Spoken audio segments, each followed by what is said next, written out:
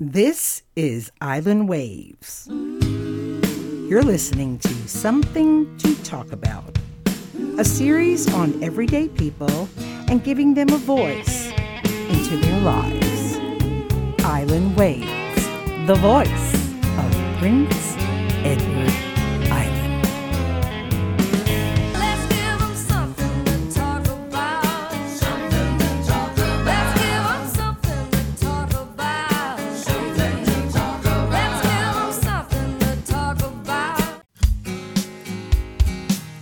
This is Island Waves, and you're listening to Something to Talk About.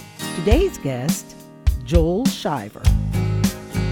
We're here today with Joel Shiver, whose origins start in Camilla, Georgia, and take him all the way up to Athens, Georgia, to American Samoa at one point in time. How are you doing today, Joel? I'm well, thank you. So let's start at the beginning. Joel, is it Joel Norman Shiver? It is. Why do I remember that? You know the story there, but we shan't go to that. But I do remember a very important day on September 10th in 1983. Oh, yeah. I was on the air at WNGC, and you were having your first son. That's right. Yes. Yes. Who's gone on to do great things, and we'll get around to talking about the kids in a little bit. Tell me about Joel Norman Shiver growing up, and is it Camilla, Georgia? Was I correct? You're correct. Okay. So they say the memory's the first to go, not here. That's from doing the jumble. I'm impressed. And reading the news. Okay, so tell us about being raised in Camilla, Georgia. Well, Camilla is deep down in southwest Georgia. It's a largely agricultural area. Anyway, I just couldn't stay. After I graduated high school, I just cut out, to make a long story short. You know, I went away to college at Valdosta. You did go to Valdosta State? So what did your parents do? My daddy was a car salesman, and my mama started out working in a sewing factory. She was making sewing shirts, but then she got a job at the credit bureau and wound up owning the credit bureau. That's a fascinating rise to accomplishment. It is. Especially for women during that era. Absolutely. We were born into a really great time, and we won't discuss what that year was or our age, but I feel like we came through a corridor of opportunities. We absolutely did. My heart goes out to, for example, my grandchildren. If you got two children, and one is in high school and one is in the first grade, those two children from your family will each have almost totally different experiences growing up. Things change so fast nowadays. We're like in hyperdrive. We are. But even back then in the 80s, I think there was a big difference between when our boys were born and when our daughters were born. The same generation. Right. For my youngest one in 89, it is almost like a different generation. It is. Yes. My son was born in 1983, my daughter 88. Almost parallel with mine. So going back to... just one of the few things we have in common. You know? One of the many. Circling back to Camilla, so your parents were both working people. What type of neighborhood did you grow up in? Was it rural? Was it urban? Is there an urban in Camilla? We lived in town. The population was about 5,000, but, you know, right out of town, you were in farming country. We lived in town in a white neighborhood. Well, it was predominantly that way back in that era. It wasn't just predominantly. It was 100% that way. I was being kind. I know you were, but I'm not going to be kind. Well, I've learned a little. I've learned a little bit about being a sweet Georgia belle and the finer traits of being a polite Canadian. Well, you know, my father was a sharecropper when I was born. What does that mean? He was raised in the country, about 7 people, and his daddy died when he was about 18.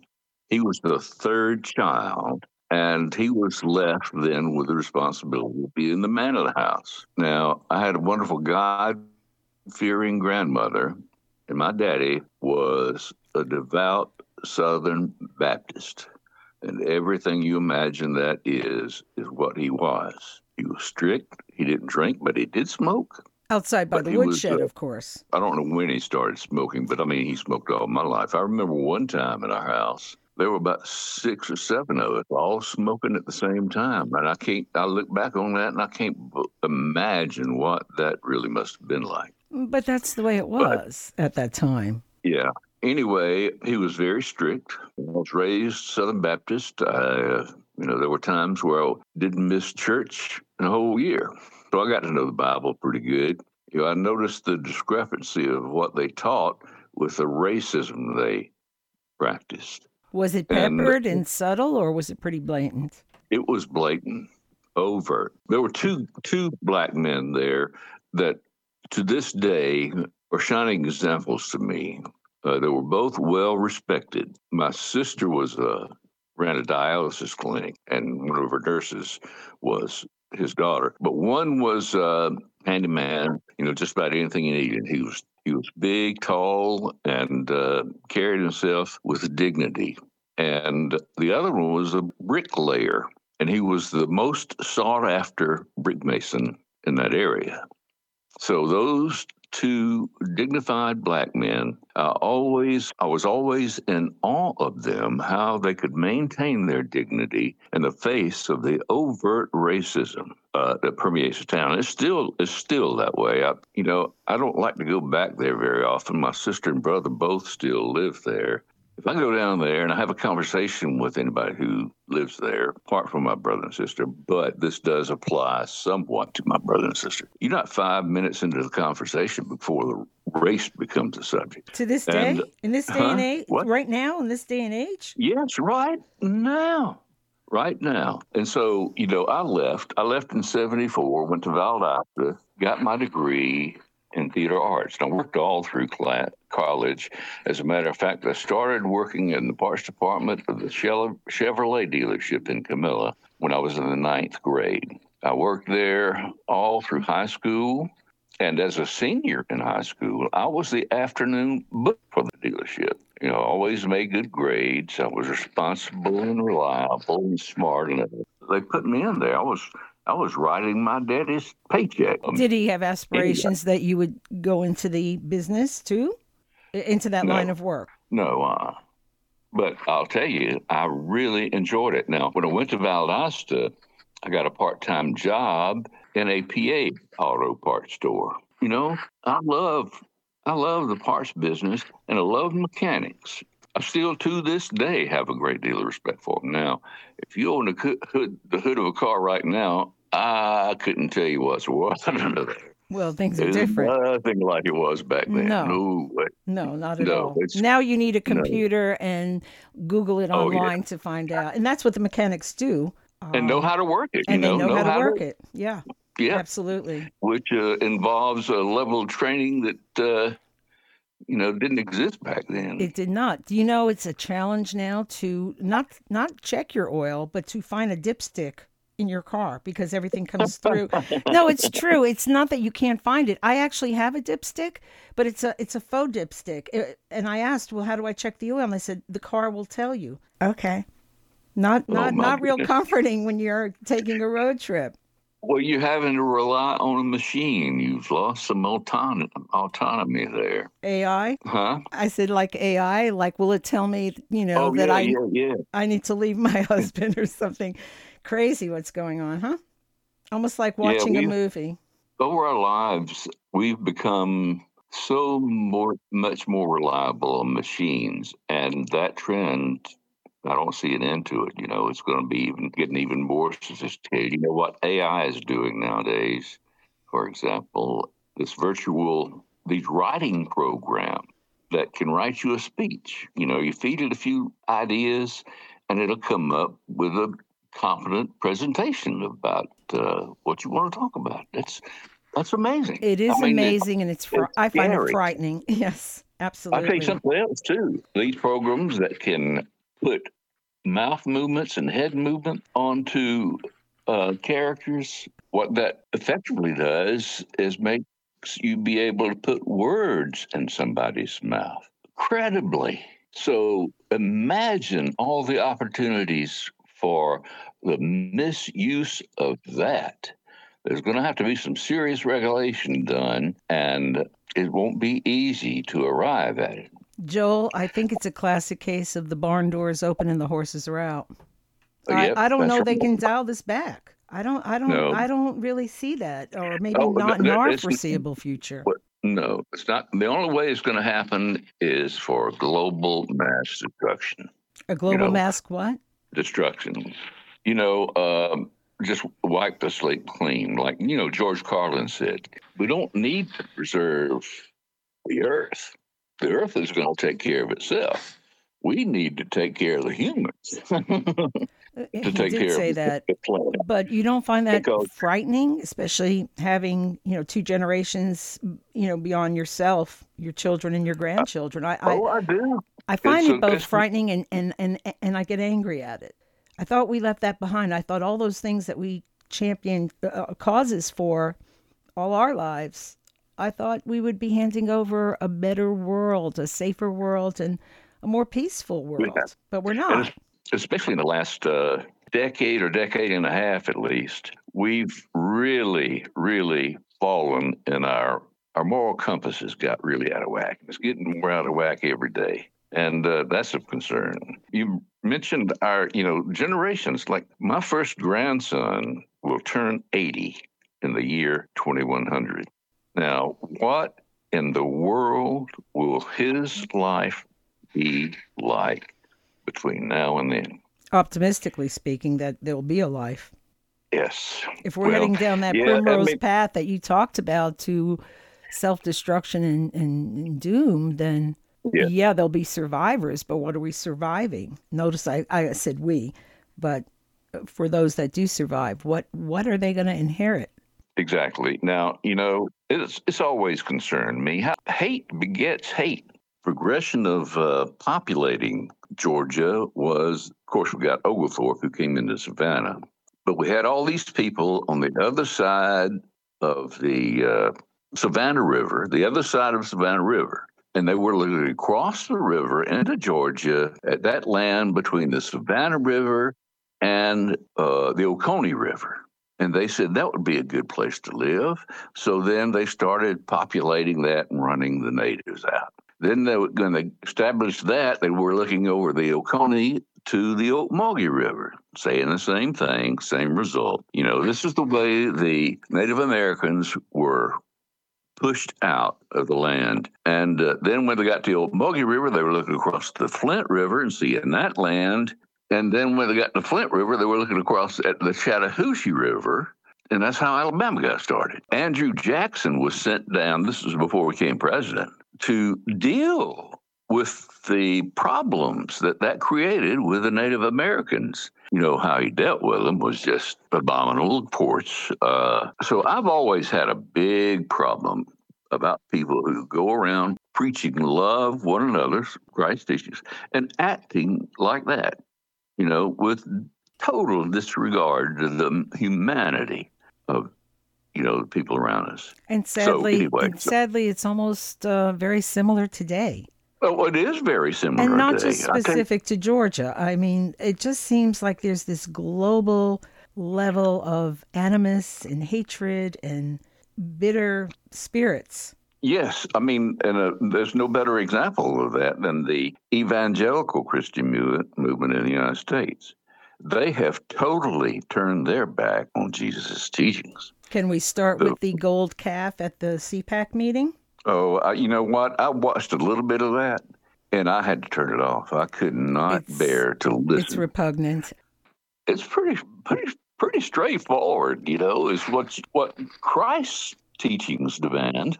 And another one is love one another. Love one another. Love thy neighbor as thyself. So first Well, you have to that's start with loving yourself. That's exactly right. I think when you have that kind of anger and vitriol that you can spew, you're not loving yourself. So right there at the get-go, you're coming out the gate with not adhering to what's coming out of your mouth. The thing with me is I grew up in that kind of compelling culture. My daddy was real strict, and he had us. I mean, he was a Sunday school teacher, and he had a prison visitation pass so he could go spread the word to the enemy. I just realized what you said. You were raised, what's your ethnic background? Scotch? I think the word shiver, and I have no idea whether or not this is true or not, comes from the keeper of the shire, like a sheepherder. And the best I can tell, my ancestors came from England into North Carolina, and it spread west from there. But there is another group of Shivers. Shiver is not that common of name, but there's another lineage of Shivers. One, for example, is there's a doctor here in Athens with the last name Shiver. And there's a handwriting expert in Atlanta who's a Shiver. And I think, I know I've had this discussion with a handwriting expert. We have two totally different lineages. So that's interesting because, I grew up kind of thinking that everybody named Shiver was, related. Yeah. At some point in our ancestry. And probably that is true, but I'm sure somewhere down the line the two lines converged. Way back. Yeah. Going back to where you were raised in Camilla, you said you catapulted out of Camilla. I guess you went through the public school system there, correct? Yeah. It was segregated. Brown versus Board of Education was in 1954. Nevertheless, most schools in the South remained segregated until around the year 1971. 70 to 71 was the first year of complete integration. Now, before that, we had about 3 Black people attending my high school. And, they were very fine people. One of them, in fact, turned out to be a doctor. I don't know about the others, but nevertheless, hats off to them for immersing themselves in this totally alien culture. 71 was the first year of complete integration in the public schools. Right. This separate but equal bullcrap came out of the United States Supreme Court case turn of the century that said separate but equal is okay. Well, of course it's not.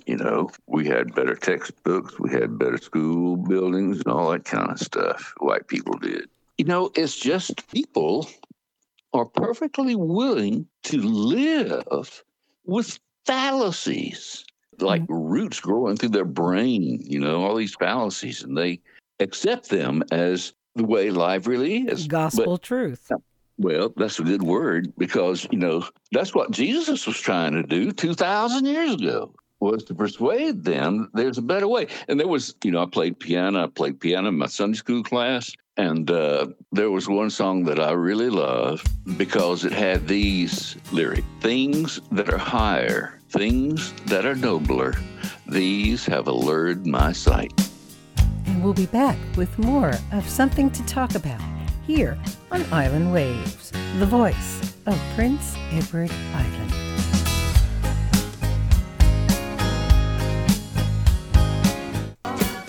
Island Waves. Something to Talk About is a series on everyday people and giving a voice into their lives. This series is dedicated to James David Withers, friend, mentor, author, and poet. And also to Shirley Eckhart, composer of our theme song, singer-songwriter, and namesake of our program, Something to Talk About. And we're back with our guest, Joel Shiver, on Something to Talk About. Let's circle back around to Camilla. So you catapulted out of Camilla after high school, went to Valdosta State, and I'll just chime in by saying I just interviewed a fella that did the same thing, only he came by way of Brooklyn, I believe it was, to Valdosta State for the theater department. Perhaps you might have crossed paths with him. His name was Glenn Hilke, but he would have been there around the same time you did. Other than that, I was surprised Valdosta State had a theater department and apparently run very well. Well, my degree is, and I am so proud of my degree. I have a BFA in theater arts from Valdosta. My emphasis was television and radio. And there was another guy down there at the same time I was that I never knew him, but he's gone on to have quite a successful career in film. He played the coach in the movie The Blind Side. And he also played a guy in Oh Brother, Where Art Thou? The scene was in a grocery store. That whole movie may be one of my favorite movie of all time. I It's am the a only movie huge I've fan of the Coen brothers. Every movie that I'm they've telling you right launched. now. My first Coen brothers experience that I was aware of, I think I probably saw Hudsucker Proxy before that. But to me, with the Coen brothers, you have to watch it the first time and then listen to it and observe it the second time, and then you fall in love with their work. I find them, they're my favorite. They just have this talent for a subtle shifting of perspective, and like you said, may not catch it the first time, but then the second time you can see what they're doing. But that's just that's what their talent is, It is. Anyway, Oh Brother, Where Art Thou was the only movie I've ever watched twice in a theater. And of course, I had the soundtrack playing on my computer at work all the time. So every time I talked to a prosecutor, he'd note the fact that that soundtrack was playing. It is. I mean, Coen Brothers was just absolutely brilliant. And that's a term that's overused a lot of times, but it applies to them in my mind. So going back to Valdosta State, you graduated and went on from Valdosta State. How did you get up the I-85 corridor? Graduate school at UGA. That's not when you went to law school. That was graduate school. That was graduate school. Yeah. Came in 78. August 1st. And what were you pursuing in graduate school? It was a journalism degree. My idea was to be a public television producer or producer of kinds of programs that would air on public television. That's the Grady School of Journalism, isn't it? Yes, it is. Yes. And what is the award they give out there? It's not the Peabody. The Peabody. I was going to say Peacock, but that didn't sound right. Peabody's, right. Home of the Peabody. Yep. It's really, really, really a prestigious award, I think hats off. I think the Grady School of Journalism is probably one of the finest in the country. Yes, I believe it's recognized as such. Northwestern's another one, I think, but I didn't finish. I left 15 hours and a thesis short of my master's. Somehow I just got to a point in my life. When I worked my way through auto parts when I was in undergrad, and there at the end, I got a job in Kmart at the camera department, and I ran that camera department. Hanging around before I graduated, I was contemplating pursuing a second degree. But anyway, I decided that I'm not need to stop that. And that's why I applied to graduate school at Georgia. Left 15 hours and a thesis short because it was just one of those kinds of time in my life. That's when I started on the radio. Well, I think you get to a point in pursuit of education where something taps you on the shoulder and says it's time to get out of the classroom and start earning some money. And or get into your profession, or maybe you just get to the point of where you feel totally absorbed with what you know, and it's time to take the next step forward. Is that when you went to broadcasting? More or less, yes. And candidly, in my opinion, the faculty at Georgia was just uninspiring. I don't know what I've always pursued interests like that with a different perspective from most of my fellow students. It's the same way as a lawyer.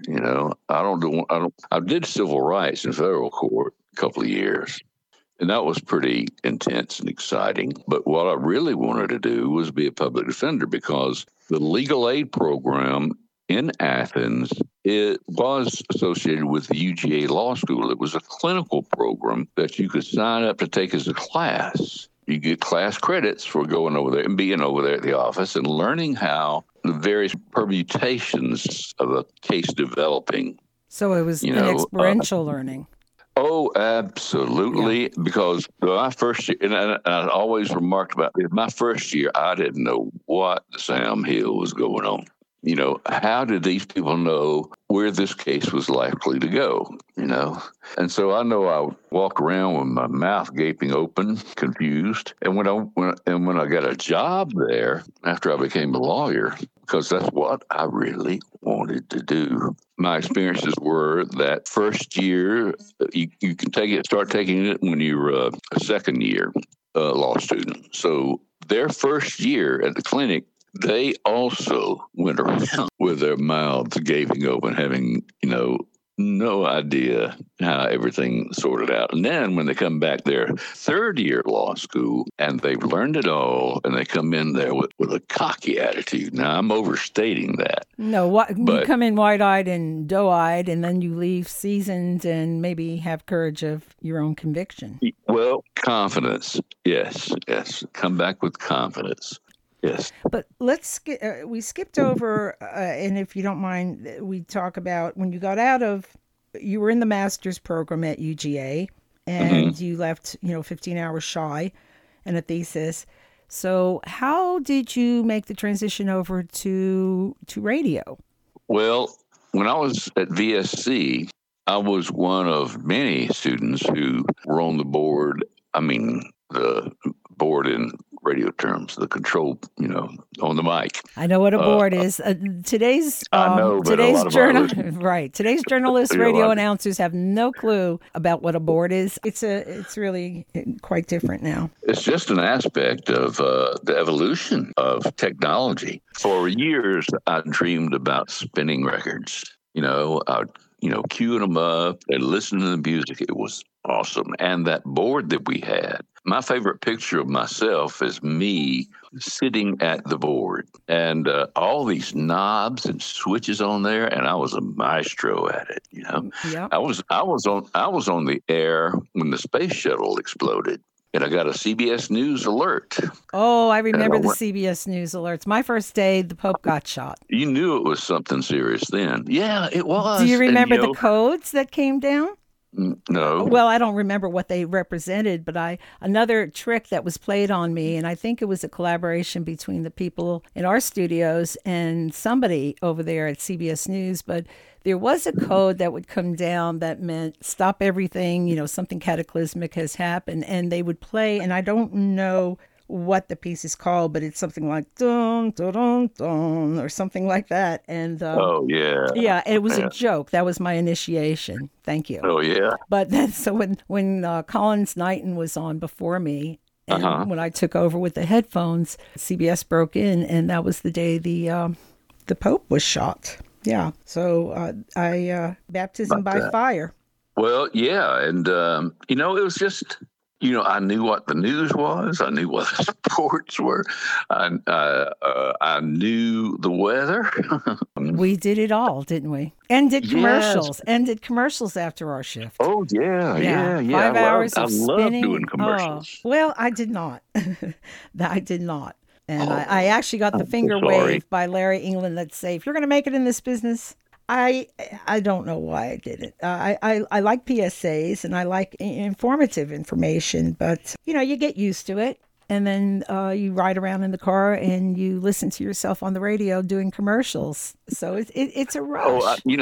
I have special memories of that. I just loved production. I loved being in the studio. I did love production, and I loved the one takes. For me, and still today, if I can't get it in the first take, all right, I'll do the second take. That's about it, because after that, I could hear attitude in my voice.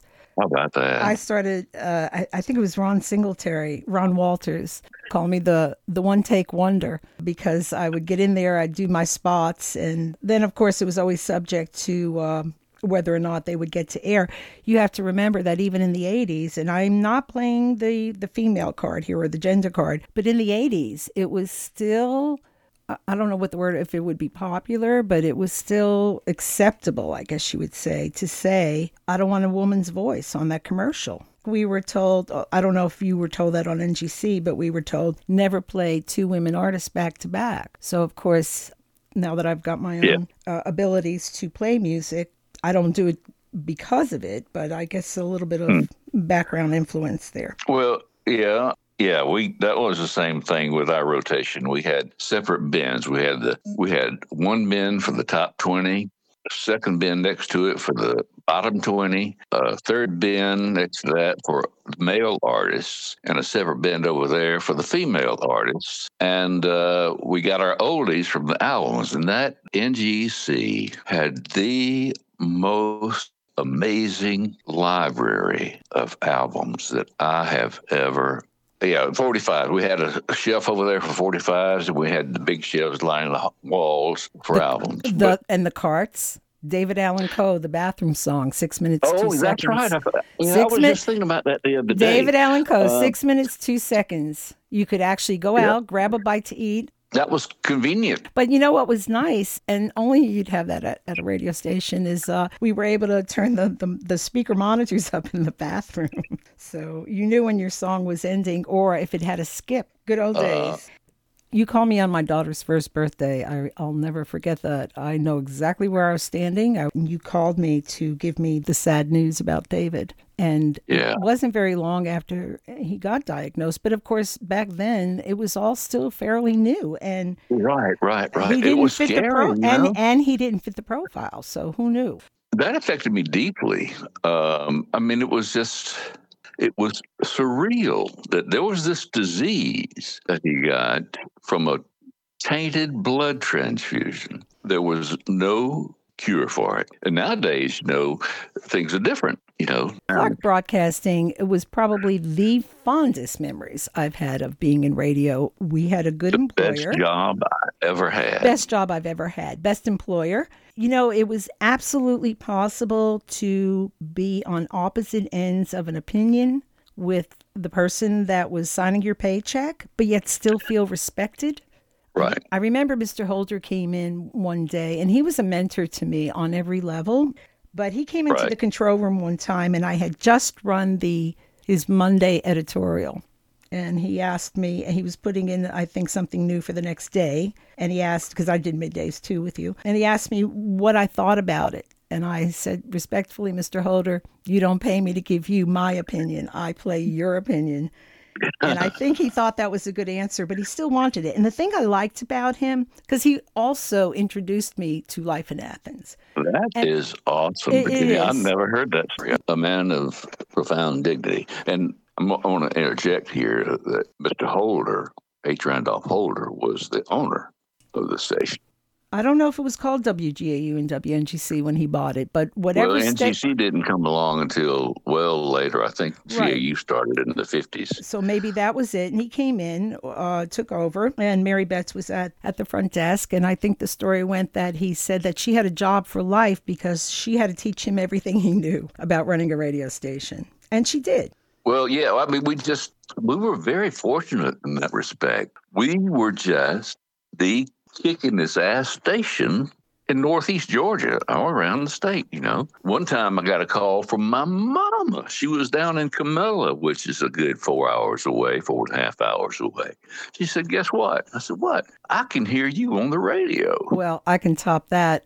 I used to work, when I moved over to NGC, I was working the midnight to 6 shift.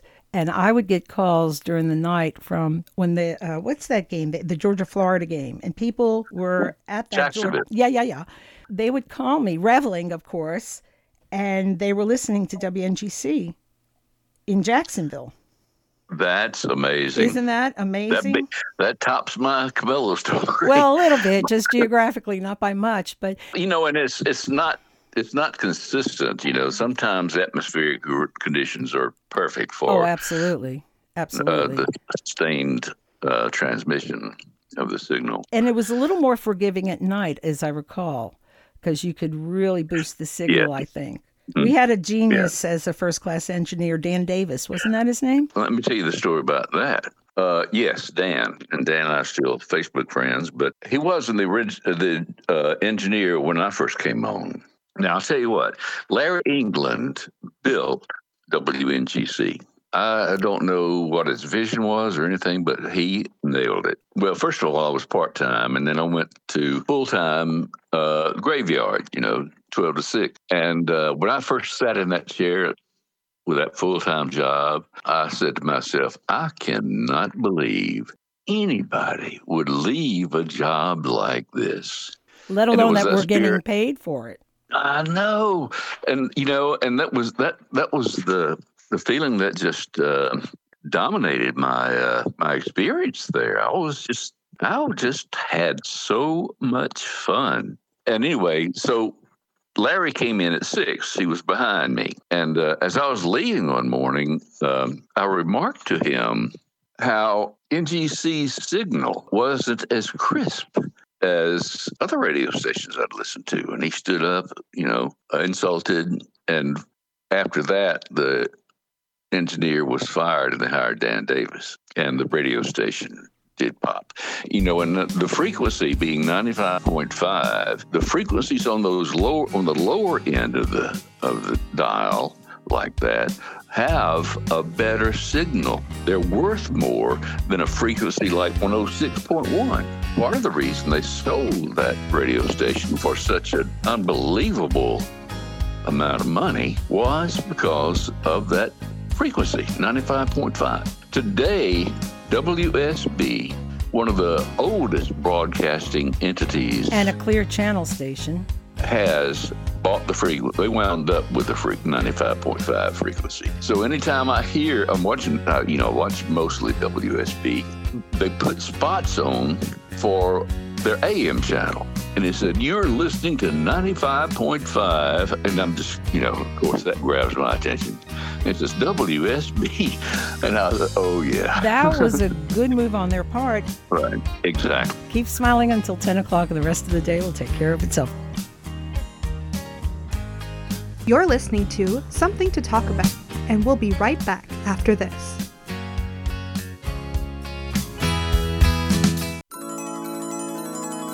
This is Island Waves, the voice of Prince Edward Island. You can now take us along with you on Podbean, Spotify, Anchor, and Facebook. Download the free apps and take us along with you every place you go. Listen to us on your phone, your tablets, your watches, your devices, your earpods, or whatever your listening pleasure is. This way you can bring us along with you anytime, day or night, and hear all your favorite shows right here on the Island Waves channel.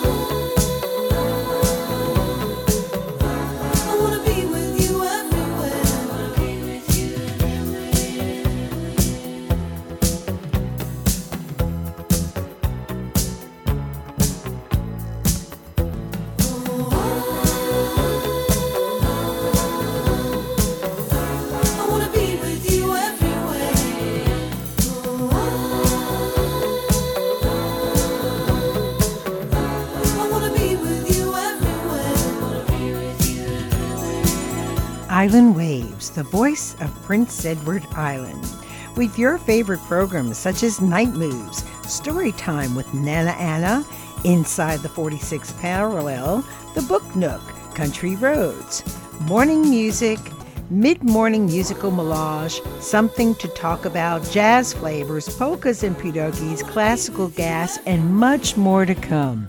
Tune in to Island Waves for all your favorite programming and take us along with you wherever you go. You can follow us on Podbean, Facebook, Spotify, and Anchor, and take us along with you wherever you journey so we can go together.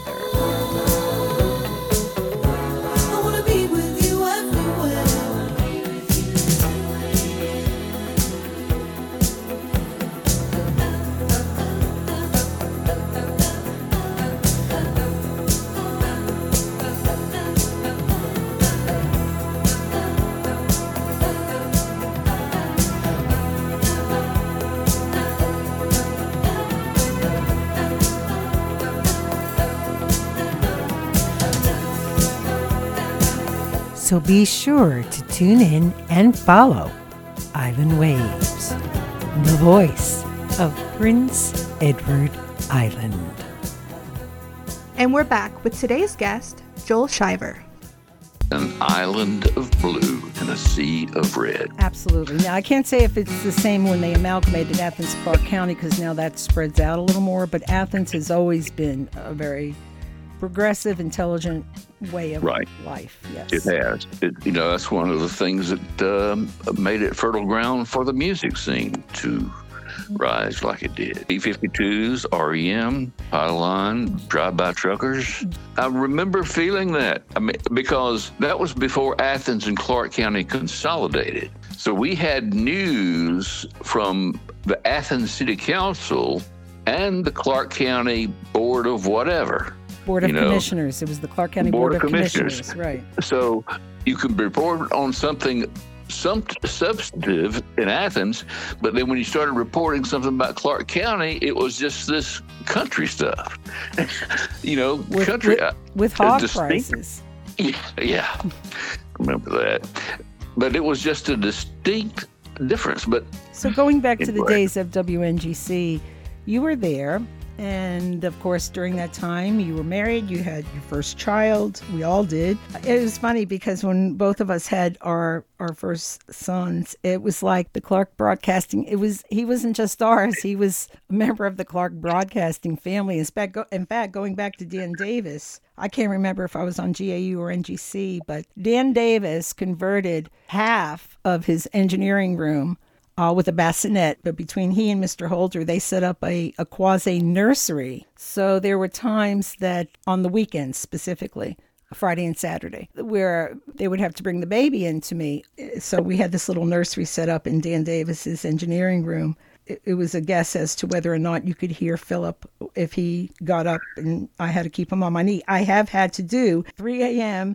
news, weather, and sports with my mouth poised one way and my knee out the other way, bouncing this little baby and hoping that he didn't talk or not talk, but cry or whimper, and have a cart ready to go to a commercial or a PSA if he did. Well, I mean, that's just part of the whole experience that we had there. It was gratifying on so many levels.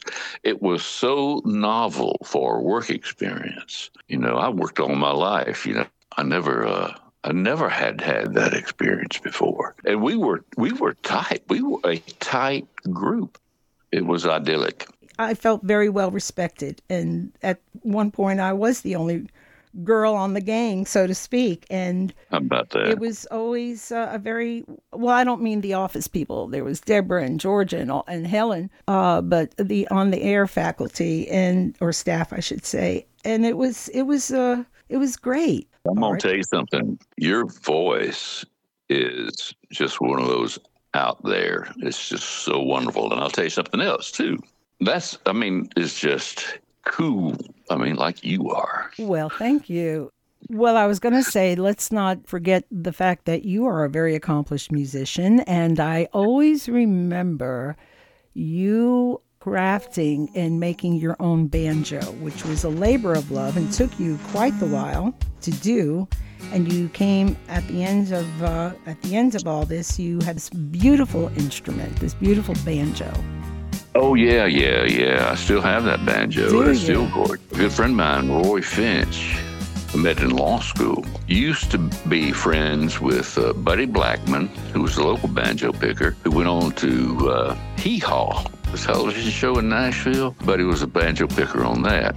And another friend of theirs is Buddy Green. He wrote the music to the song Mary Did You Know, which I think is just, that Gaither guy who wrote the lyrics it's a tight song. It's a tight song. We're going to take a quick break, and when we come back, we're going to talk to Joel about what catapulted him from the seat at WNGC to law school, and we will be back with more of Joel Shiver.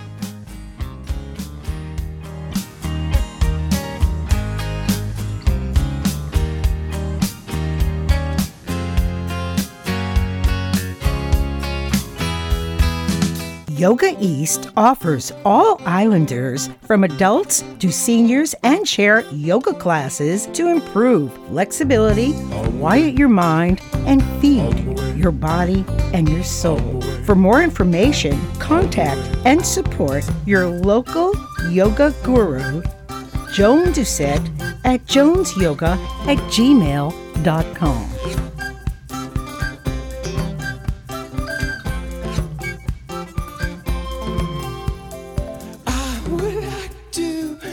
Out my hand, tell you to run on my way,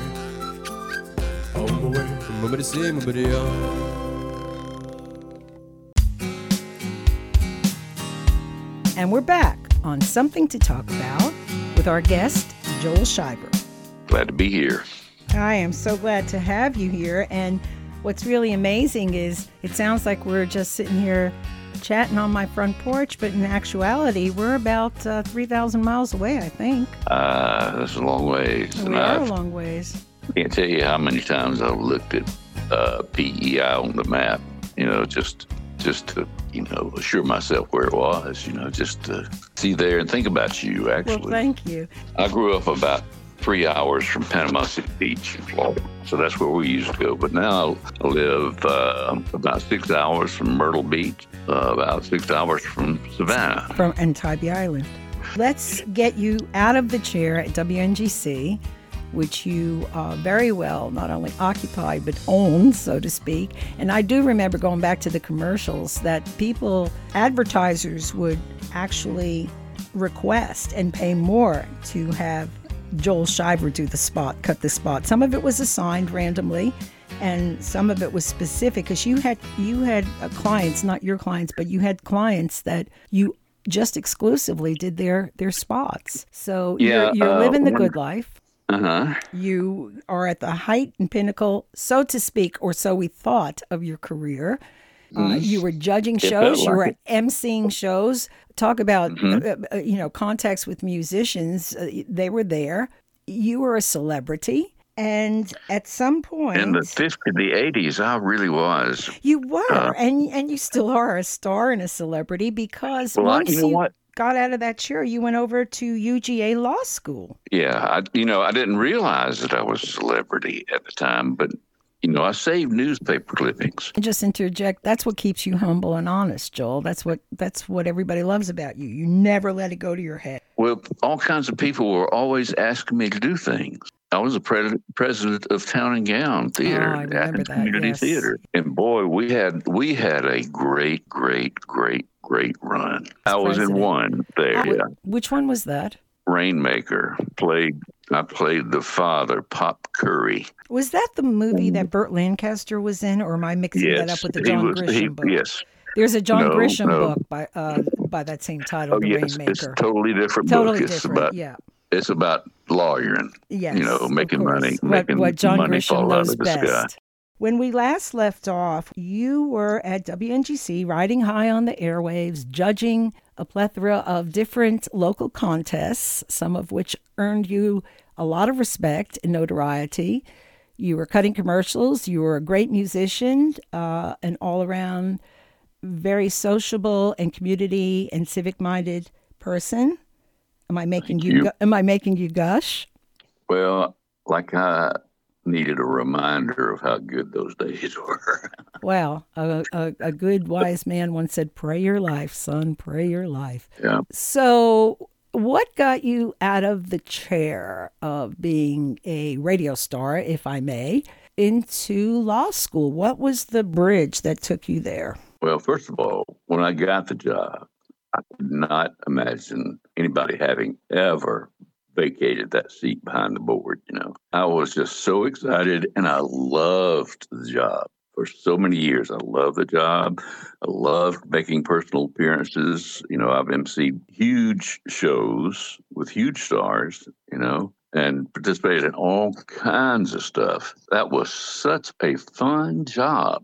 But I guess I'm an 8-year kind of guy, After 8 years, I was looking for something else to challenge me. Well, there's also what's the path to growth, and you don't look or ever have given me the impression that you're, Rolling Stone gathers no moss kind of person. Right. So, yeah, I've always been curious about that. How you had the courage to take that big step forward, Joel. I considered a PhD in either theology or philosophy or law. And I was between those three things, and I decided that law offered the most opportunities for more employment opportunities, and it would be challenging. So I didn't think I was growing anymore at the radio station, although I repeat it, that was the best job I have ever had in my life. It almost felt like we should be paying them. Well, I feel very, very fortunate for that. Very, very fortunate, because I took the LSAT I got a job, got accepted to Georgia. I got a job at a local Georgia Pacific plywood plant. I was just waiting for school to start in the fall, and I'd never done that.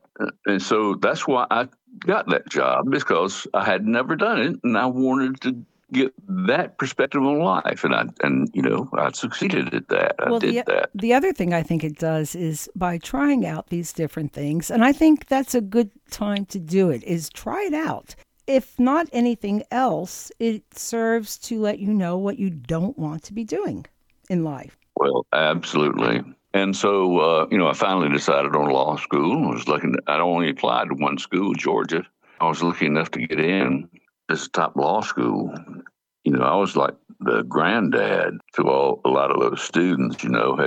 I had extensive life experiences. And I think that's one of the things that got me in there, is because the law school tries to create a culture of these various experiences so you can share them with one another. I was in there amongst, extraordinarily bright people, even people with PhDs. Even in the class before me, there was a doctor who was like 65 years old in law school. And but I was there, and all these people who just zoomed through undergrad, spent a lot of time studying, except for the bright ones. But I'll tell you what, there were people there that just blew me away. They were so, so sharp, and they were such beautiful, beautiful people. It was just a wonderful experience for me to go to law school. And that's a 3-year experience, right? Till you get till you can even take the bar. Yeah, and I'll tell you this too. When I got accepted, I had no idea what kind of law I wanted to practice. During my first year, I learned that there was a clinical program, and it's called the Legal Aid Clinic there in Athens. That's what it was. It was founded in the 60s. He started it to give law students the opportunity to work under the supervision of a lawyer in criminal defense. And since then, it was such a big, big hit. All kinds of other clinical programs have come up, like a domestic violence clinical program, and civil clinical programs. So I enrolled in that for the summer. Now, I intended to get through law school quickly in, 2.5 years. So that meant that I was committed to go to school through the summers. We're going to take a short break, and we will be back with more of Joel Shiver here on Island Waves.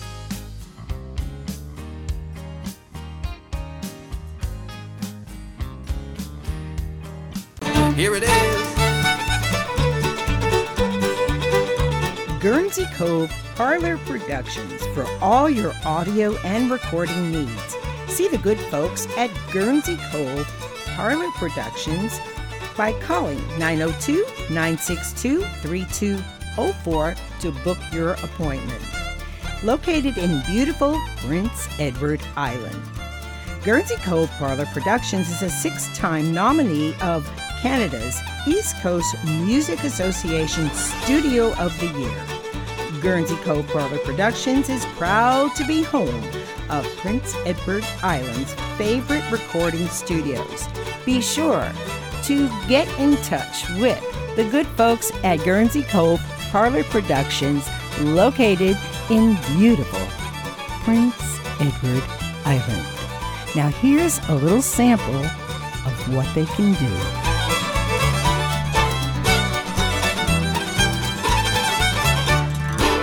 And we're back with more of Island Waves, and today's guest is Joel Shiver. Glad to have you along with us today, Joel. I'm so pleased to be here.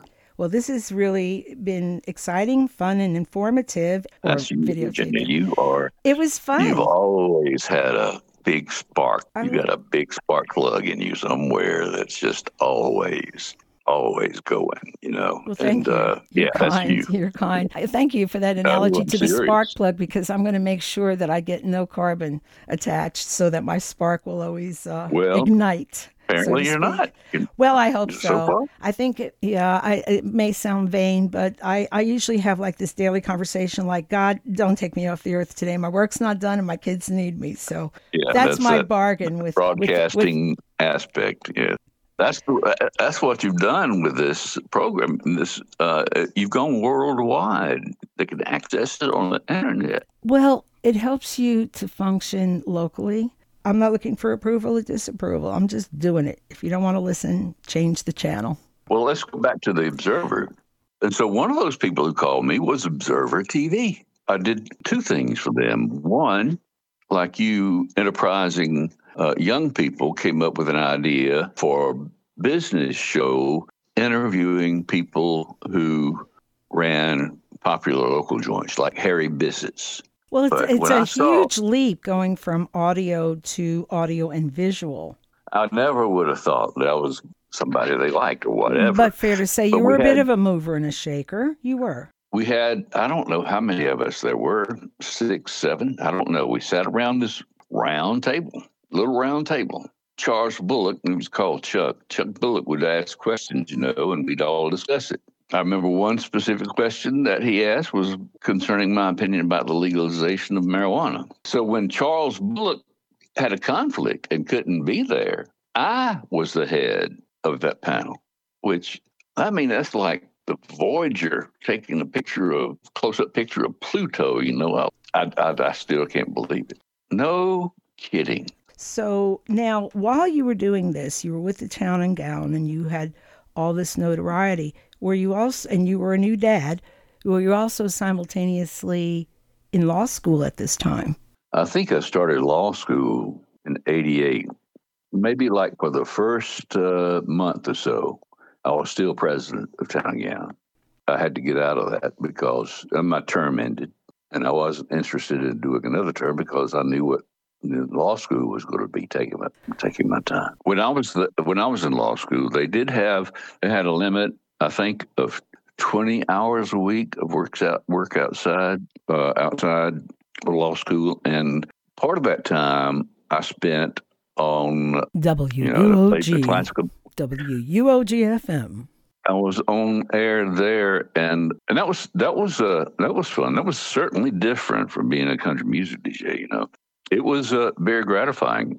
And then part of the time I worked at the UGA Law Library, sitting at the desk. So what got you on the path to, I know you said you worked at legal aid offices. What got you on the journey and on the pathway to being a public defender?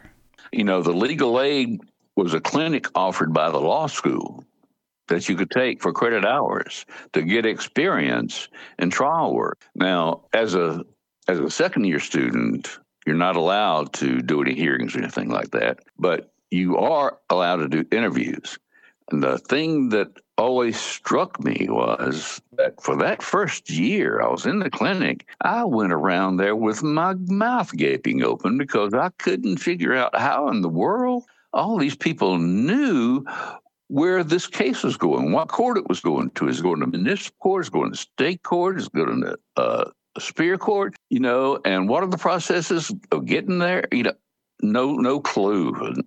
But the beginning of my third year, I had it down, and I always say that later I became a lawyer with the clinic, so I was supervising law students, and I always remarked at them the first time they started, they were going around with their mouths agape, not being able to figure out what's going on.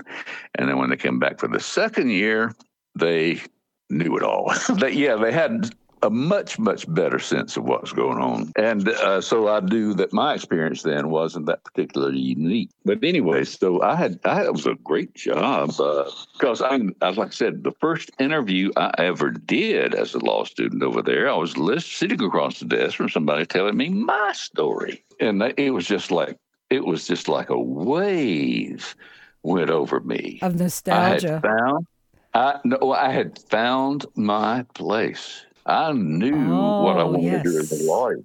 Now, when I graduated from law school, I couldn't get hired over there for whatever reason. So I went to work with a firm that did employment discrimination in federal court. I did that for about 2.5 years.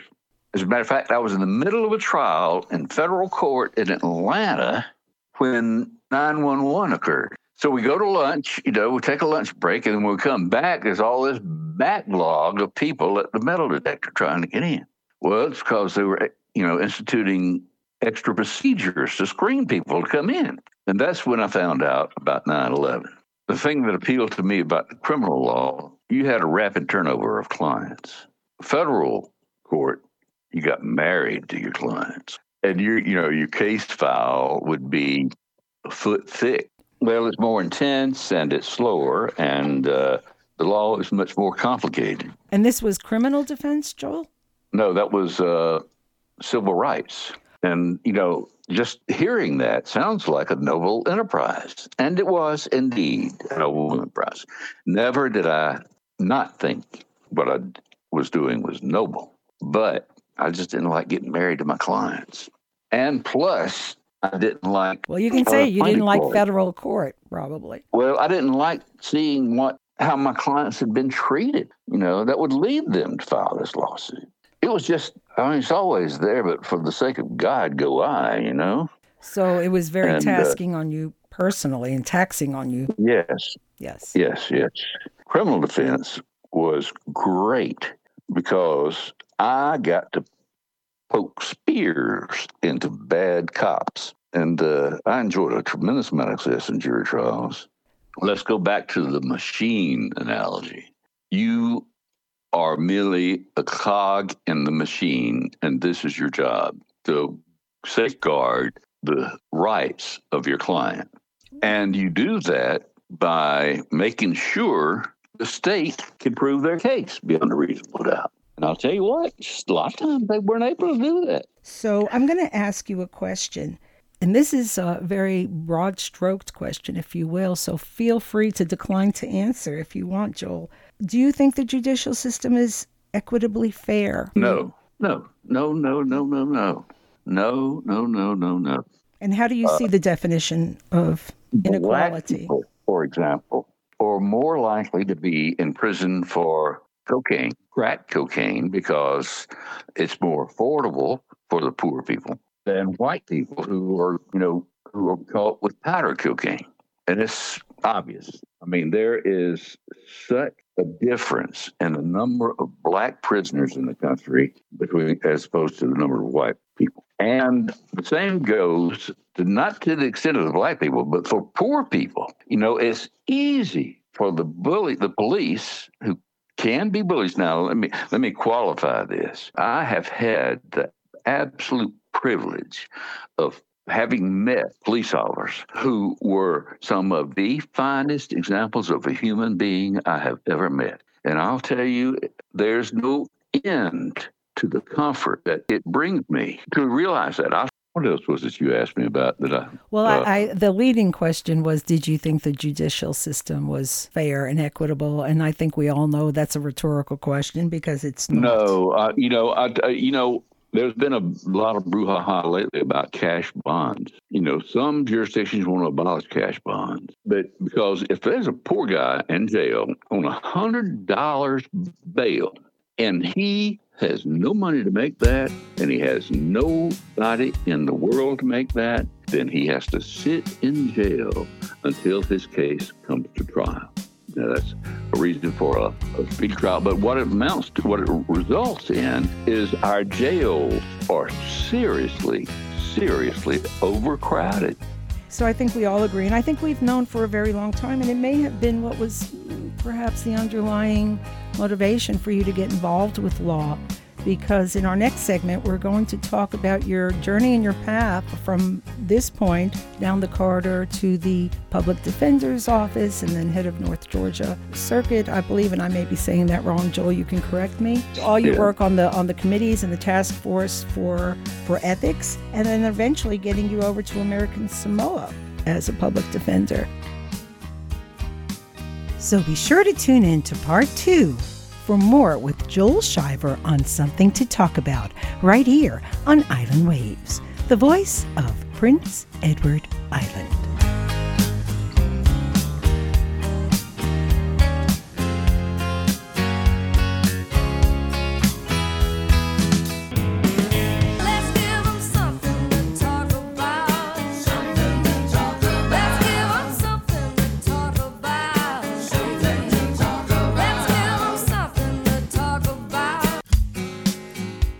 Something to Talk About is a Door on the Floor production in association with Winterlude Studios for Island Waves, the voice of Prince Edward Island. Executive producer and creator Virginia Winter. Research contributions by Brittany Williams, Tracy Law, and Helen Balms. Audio technical and director assistance, Brittany Williams. Post-production, Winterlude Studios, Prince Edward Island. Master editing, Virginia Winter. The producers would like to acknowledge and thank all of our participants of our series, Something to Talk About, who generously gave their time to be interviewed and share their lives with us.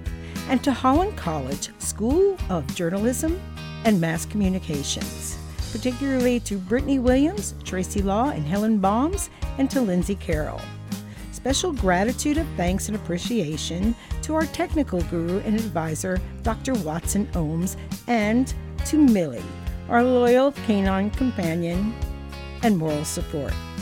Something to Talk About is a Door on the Floor Winterlude studio production made possible with support from Prince Edward Island Senior Secretariat and the Winter Foundation for Island Waves, the voice of Prince Edward